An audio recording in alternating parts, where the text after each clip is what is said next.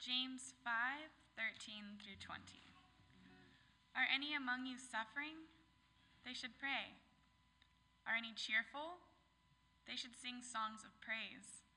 Are any among you sick? They should call for the elders of the church and have them pray over them, anointing them with oil in the name of the Lord.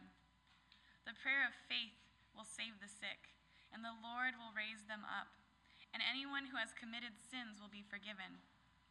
Therefore confess your sins to one another and pray for one another so that you may be healed. The prayer of the righteous is powerful and effective. Elijah was a human being like us, and he prayed fervently that it might not rain. And for 3 years and 6 months, it did not rain on the earth. Then he prayed again, and the heavens gave rain, and the earth yielded its harvest.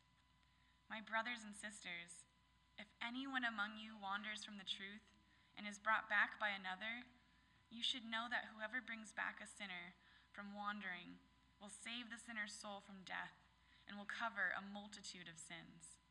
The word of the Lord. Do you notice the gentleman next to me?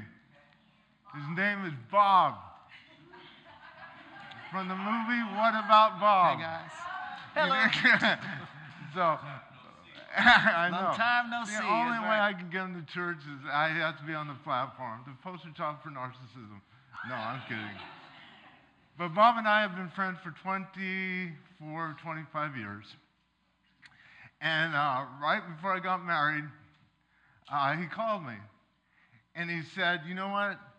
You need to be accountable. You're getting married. And I would like to meet with you. And we met with 2 other pastors who were simply whacked. It was 4 of us.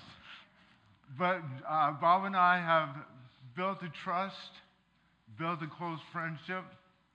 His wife calls me your boyfriend. That's right. This is how close we are. And we meet on a weekly to bi-weekly basis for the last 18 years. And it's a safe friendship. It's where we can be open and honest with one another. We've gone through the trials and tribulations with one another, but we care and deeply. And he is a poster child when it comes to no judgment, more love. And I appreciate the friendship. So we're going to kind of do something interesting. We're going to go to a sermon view, I call it, a sermon with an interview with a sermon.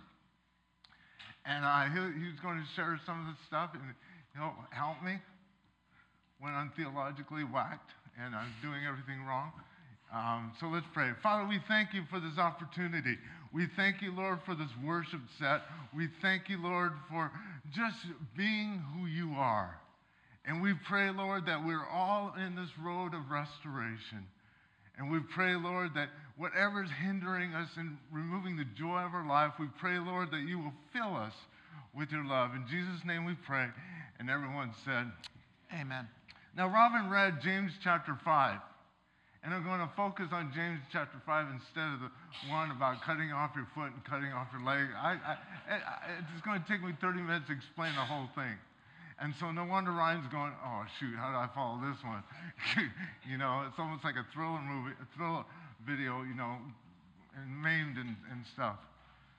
But it says this, and when we look at James chapter 5, and I love James because James is the younger half-brother of Jesus.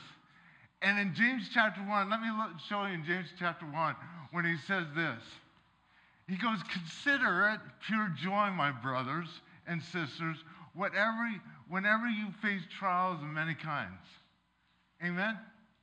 No, you're right. You're dead silent on that one. And it's interesting, when we look at the word consider, it means making that your number one thought. Your number one focus is pure joy. And you can say, well, I'm going through pure hell right now, let alone pure joy. And then he says this, because you know that the testing of your faith produces perseverance. And let perseverance finish its work so that you may be mature and complete and not lacking anything. And so this perseverance is such a vital part of our lives. When we go through tribulations, I watched an interview. It's been a year since the Vegas shootings. and a mother and daughter were sharing, and the daughter said something really deep and faith and profound to me. She goes, "One day I can't wait to have more good days than I have bad days." And some of us have been there where we can understand, just give me a couple of days that are good. Give me a week that's good. Give me 2 weeks. We'll not stretch it, because sometimes we do these New Year's resolutions and put it out for a whole year.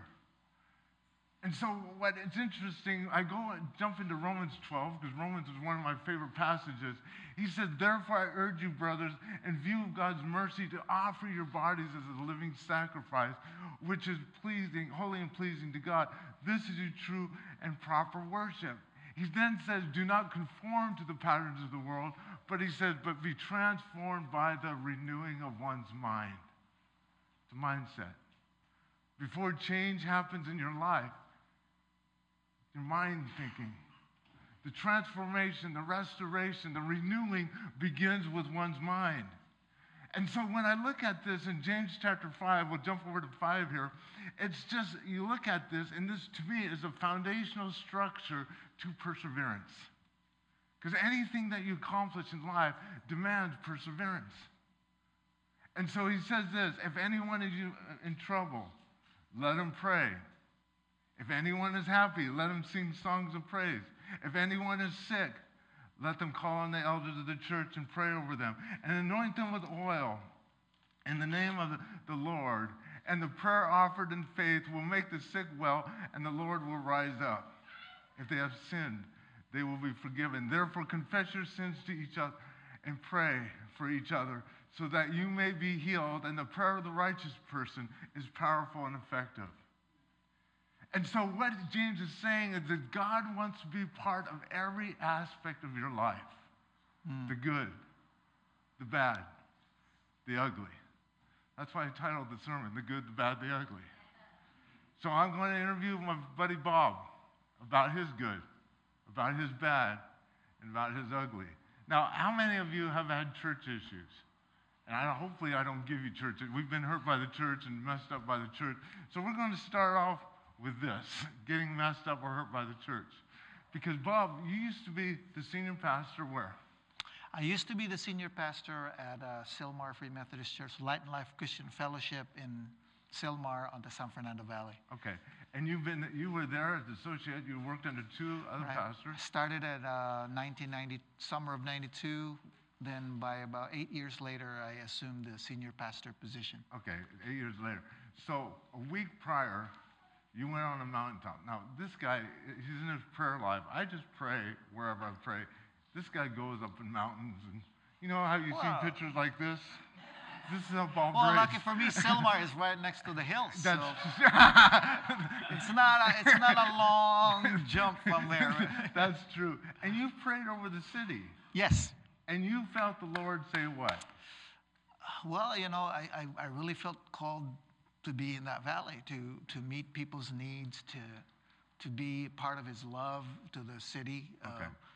I've been there for so long. Okay, 20-some years. 20-some years, yeah. And then a couple weeks later, you get a letter. Yes. Well, I don't want to make it sound like it all of a sudden came, but there was this ongoing issue. But the bottom line is that I got this letter that said in a couple of months I needed to move. Okay. And transfer. And the thing is, our denomination, what they do is we are on an appointment system. Correct. And so I'm not hired by the church. I'm appointed here by the denomination, and our appointments last a year. And so every May, you're up for reappointment. Correct. And so therefore, they didn't even wait till May. They said, we're not going to reappoint you. We need another person there. Okay. So as of this month, you need to go somewhere else. And see, then I watched this. This is interesting. When you left, this affected your marriage too. Oh, yeah. My wife had put a lot of her energy into that same ministry. We were both together. And so naturally, you get angry. I was angry. Yeah. I was upset. We felt that we were not treated fairly. Okay. And so it was so much of an issue that my wife and I had some issues with each other because of that, because she wanted to make it an open warfare. You know, your wife will protect your husband. Open warfare, you know, we got to fight this out. And We're going to destroy everything around us. Yeah, scorched earth policy, baby. Yeah. But I just, you know, I felt the Lord didn't really want that. Okay. And so we struggled as a couple. So Right. it wasn't just the ministry, but even with each other. Right. And this is years later, and your wife still struggles with Yeah, it. even today, till today, she Yeah. still struggles with what the church had done to us. Yeah. And what's fascinating, because I was hired to oversee Light and Life Church, and I hired Bob to speak at the church, and we both got fired there. We got fired there too. So we got a pattern going. And then we went to Herman Church, and he preached on Sundays because I was here Yeah, on Sundays. we teamed up for that. We got fired there too. And we got fired there too. So the thing is, how does one, and remember the word I can't pronounce? Oh, differentiate. Differentiate. Right. If I hear how does one differentiate their, if I hear it, it's fine. That's why I have an earpiece. My wife is really preaching the sermon. And so when I look at this, how do you deal with, okay, I've been hurt by the church, and a lot of people that have been hurt by the church say, I never get involved in the church, screw everything and all this stuff, and they even stop going to church. How did you balance this thing out with the church and Jesus? Well, the good thing is we sang a lot of the songs already, so it's those songs. It's what they say. It's who I am in Christ. How real really is the Lord in my life? And so it was an incredible time too, because I was growing spiritually as a pastor. Mm-hmm. So it was kind of like the Lord was preparing me for that. And so when that happened and my wife and I felt really mistreated and just got the raw end of a deal, we also felt the grace and the love of Christ and that presence. And so that was hard because there's a part of us that wants justice, that wants fairness. Mm-hmm. But God basically laid in our hearts, in my heart, that no, that's my job. Right. You just follow me. There's a bigger reason for this. And this is a part of a large, persevere. Right. Yeah. And the thing is, sometimes, you know, and you have to understand, Bob now is a spiritual counselor for a company called the Rose Room, which is hospice care. Right. And so his ministry is very deep, very powerful, and he deals with a lot of issues and death on a daily right. basis. And I've noticed, I want to ask you about this, because how many of you, and I don't need hands because it's all of you, that have prayed and you don't have an answer? It's an unanswered prayer. And I go to Bob and I go, I'm frustrated about my mom, unanswered prayer. I'm frustrated about this tremor getting worse and this learning disability. And as a friend, you throw these out because you want to be comforted. You know what I mean?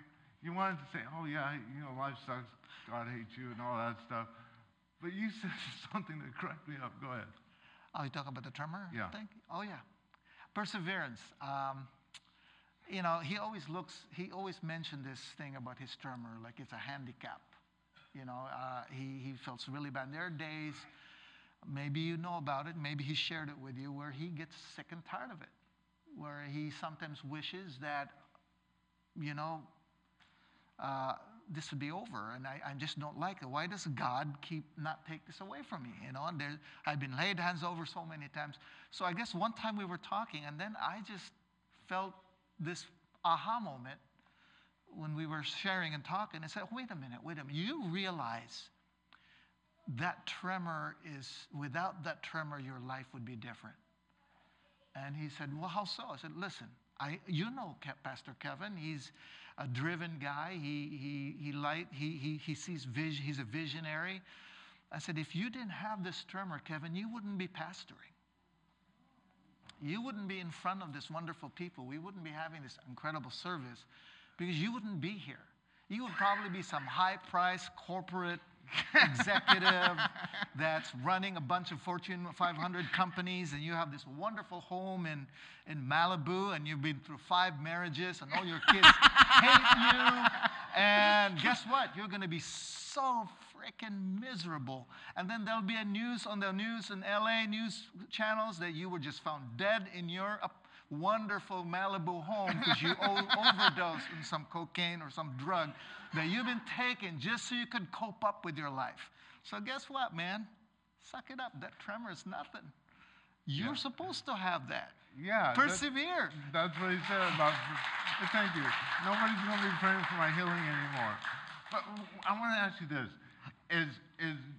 As Bob was talking to me, and it was fascinating to me, and he was just saying this out of a conversation, and he says this, you know, I've been at the deathbeds of atheists.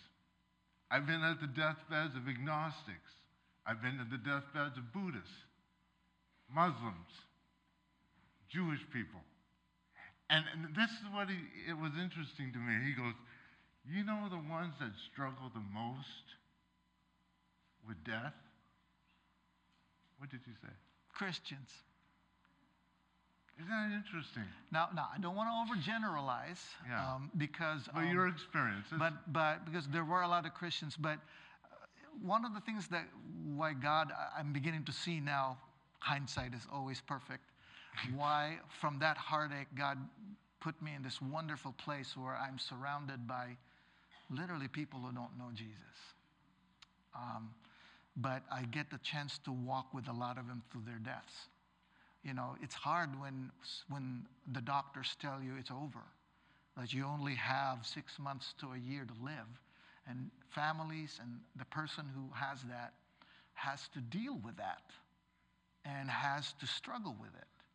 And so I was talking to him about some of the observations I've had, generalizations, that I find it that people who are Buddhists or New Ages or into science of mind and meditation, they tend to find peace with this terminal state.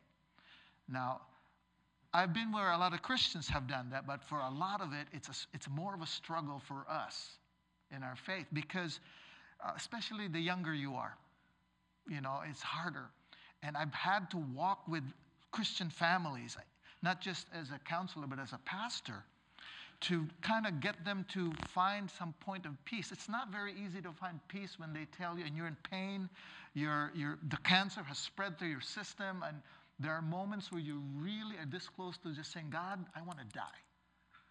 And so, but we have this culture, and it has some merit in Scripture about having faith, about having to believe the possible.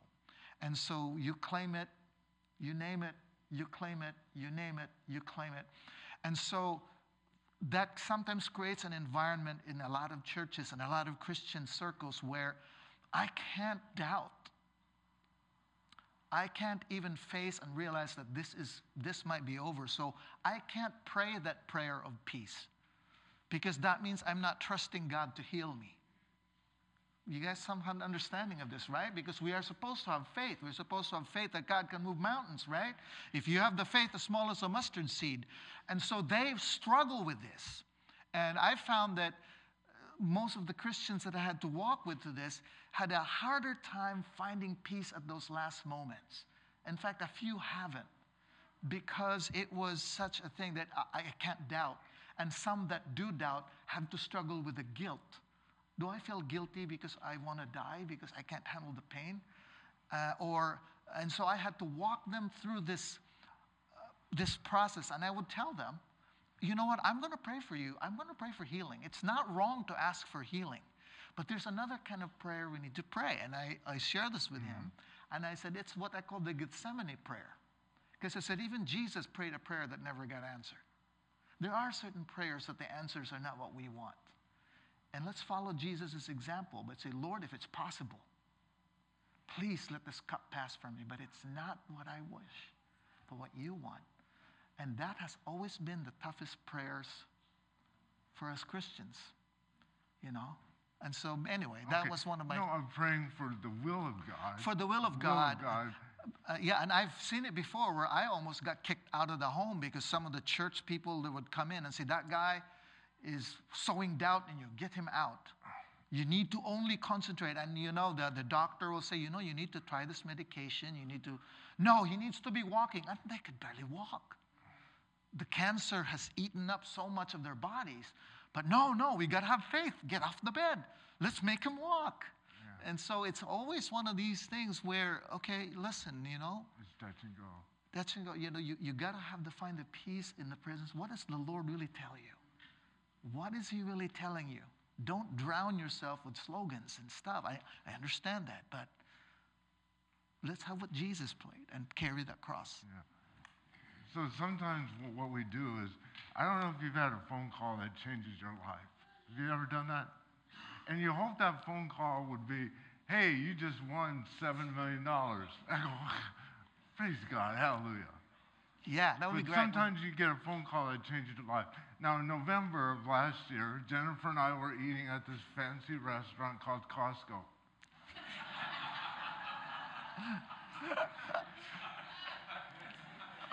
Okay? A couple can eat there for $10. Less than $10. Excellent. We were sitting in the car. Really healthy food, by the way. I know. Robin would kill us. But anyway, so we didn't tell Robin. And so we were sitting there in November, and on the screen of my car, we were listening to the radio, and it said Bob Bonnick calling. And my gut just dropped, because Bob and I do not talk in the evenings, on the weekends, except this weekend, and just during the week. And I told Jennifer, just be quiet. Like she's going to go, hi, Bob, you know, and stuff like that. But I said, just sit there and be quiet. I didn't do it that way. It sounds like I'm very domineering. Just please, you know, just. So I answered the phone, and I answered it this way, what's wrong? I was in a panic. And you told me what? Well, I kind of broke down a bit, and I said, my brother was involved in an accident, and he died. And it was on a Saturday. He's an actor, entertainer, musician. I mean, he was an amazing guy. Had a couple of things coming up he was so excited about. And one afternoon, after playing basketball with his friends, went on his chopper, and somebody cut him off at an intersection, and he plowed into it. Right. And he was unconscious. They rushed him to the hospital, where he died of his injuries, where they tried to revive him. But because they rushed him so quickly, they left his backpack, his fanny pack that had his identification. So he was a John Doe at the hospital. And so it happened Saturday. He was taken to the coroner. It was not until Monday night, after they fingerprinted him, that they identified him.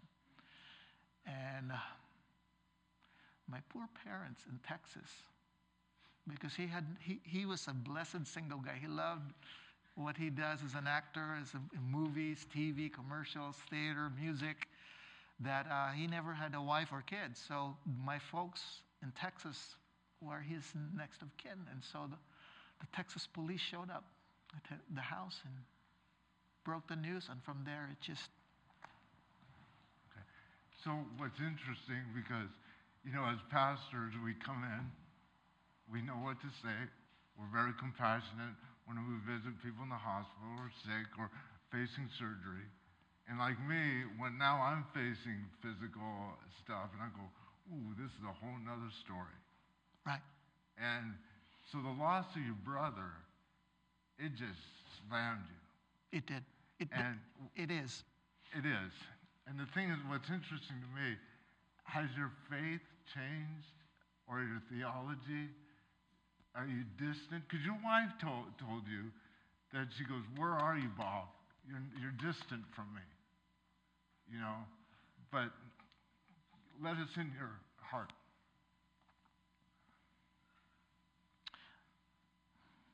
This is the first loss in my life that really hit close to home. I've been around death for the last 7-8 years. Right. with other people.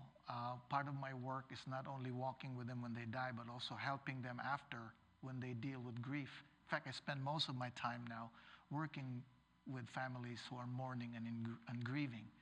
So I'm kind of anticipating what's going to happen. I know the mechanics of it, but it is completely different when it's you, when you're going through it. And so it's a yes and no, Kevin. Okay. My theology, the base and the foundation of it hasn't changed. The thing that we sing about has not waned. But my view and understanding also theologically has also changed. Yeah. Different things have changed. I've learned, for example, the theological power of imagination. I know you guys don't like that word, but from a psychology and from neuroscience and even from a spiritual standpoint, we can never have faith without imagination. Jesus would have never realized his identity as the Son of God without imagination. And I've learned the power of that because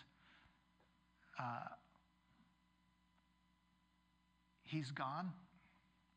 And the hardest part about it is the permanence of it, that he's not physically here anymore.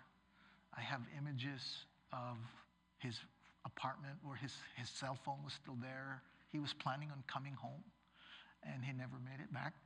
And then at the same time, you feel his presence, him. Not just in a dream. I dream of him, sure, but there are days when it would hit me and I go, wow, he is with Jesus. This is not the end. And so, anyway, that's... And it's interesting, too, with perseverance requires imagination. Yeah. You see what I mean? So if you persevere, it's almost like you imagine that I'm going to get beyond this. Hebrews is, for me, is the Hebrews 11 is my what I call now theologically the imagination chapter. Right. Because these were people who died. This one verse. They died not even seeing, but they did. They saw it. It doesn't happen in actual visual concrete life, but they saw it. Without imagination, our brains have. It separates us from the animals. Right. That's true. We have imagination. Yeah. We have imagination. Now, the thing is about praising the Lord even in the midst of this. Yeah. Because you can find Yeah. moments, and I call it moments of joy, moments of happiness. Yeah. And so using somehow he comes up to me and he goes, I just wrote this. And I go, man, he's happy. He was about writing something. He goes, I was inspired. I felt my brother's presence and stuff like this.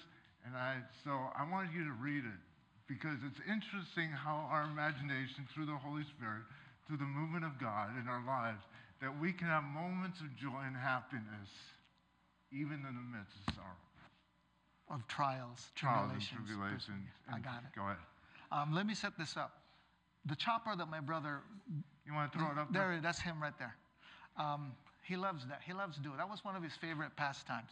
When he's in that bike, when he's wearing that helmet, he, being an actor, he becomes this persona he likes to play. For 9 years, he's been doing this. He's Vicious Vega. When he's...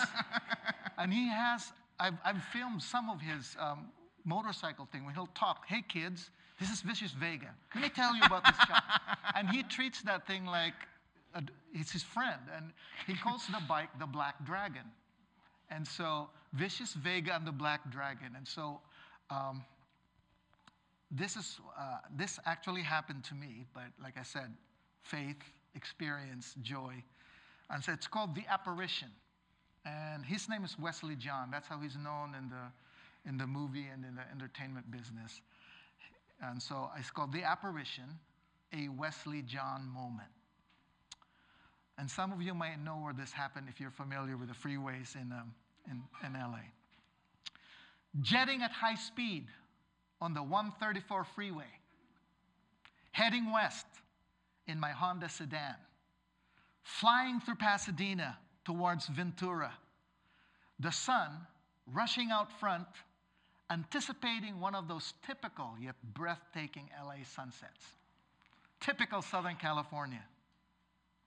I'm blowing right by the freeway Figueroa Street on-ramp. A deep sense of grief swelling. That on-ramp was where he was heading.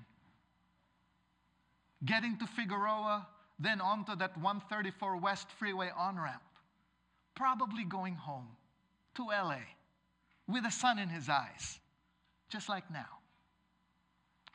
He never made it home that day last year. Never made it to Figueroa or the 134 West. Him, Vicious Vega, and his beloved custom-made chopper, the Black Dragon.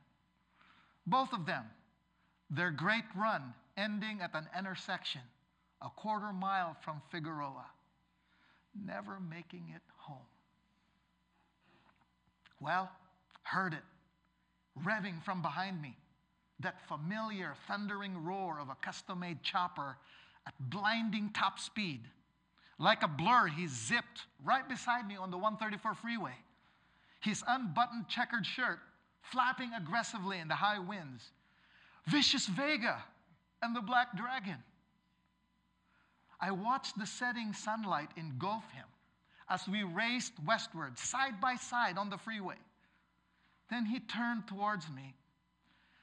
For that brief moment, he smiled and gestured his trademark peace sign and accelerated away, roaring and thundering down the 134 West, melting into the blinding sunset before me, the Ghost Rider. A deep sense of peace swelling. He did make it home that day last year. And this is a closing quote. It's a fearful thing to love what death can touch. Thank you. You can clap if you want.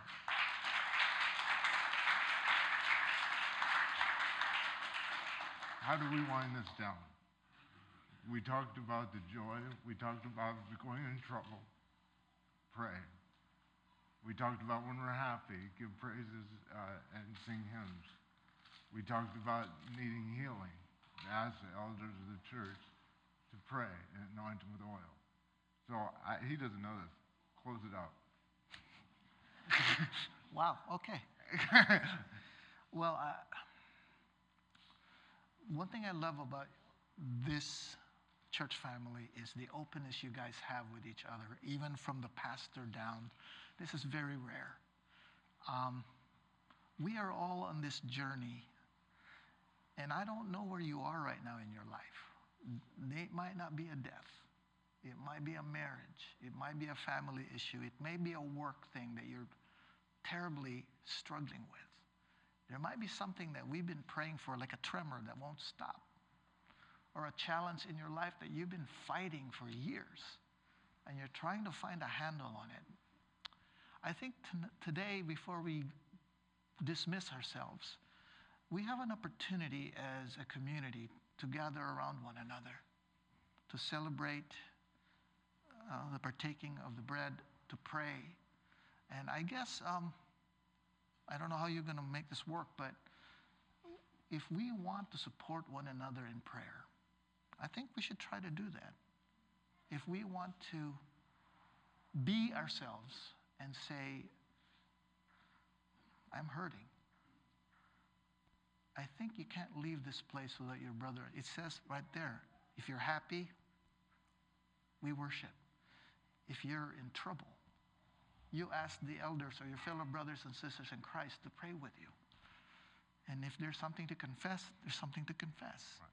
It says the prayer of a fervent, righteous person is powerful and effective. So my challenge to all of us is, as honest as we are, let's not leave this place knowing there is a place that we can find this incredible umph of his presence that will help us to the rest of the day, rest of the week, for the rest of our lives.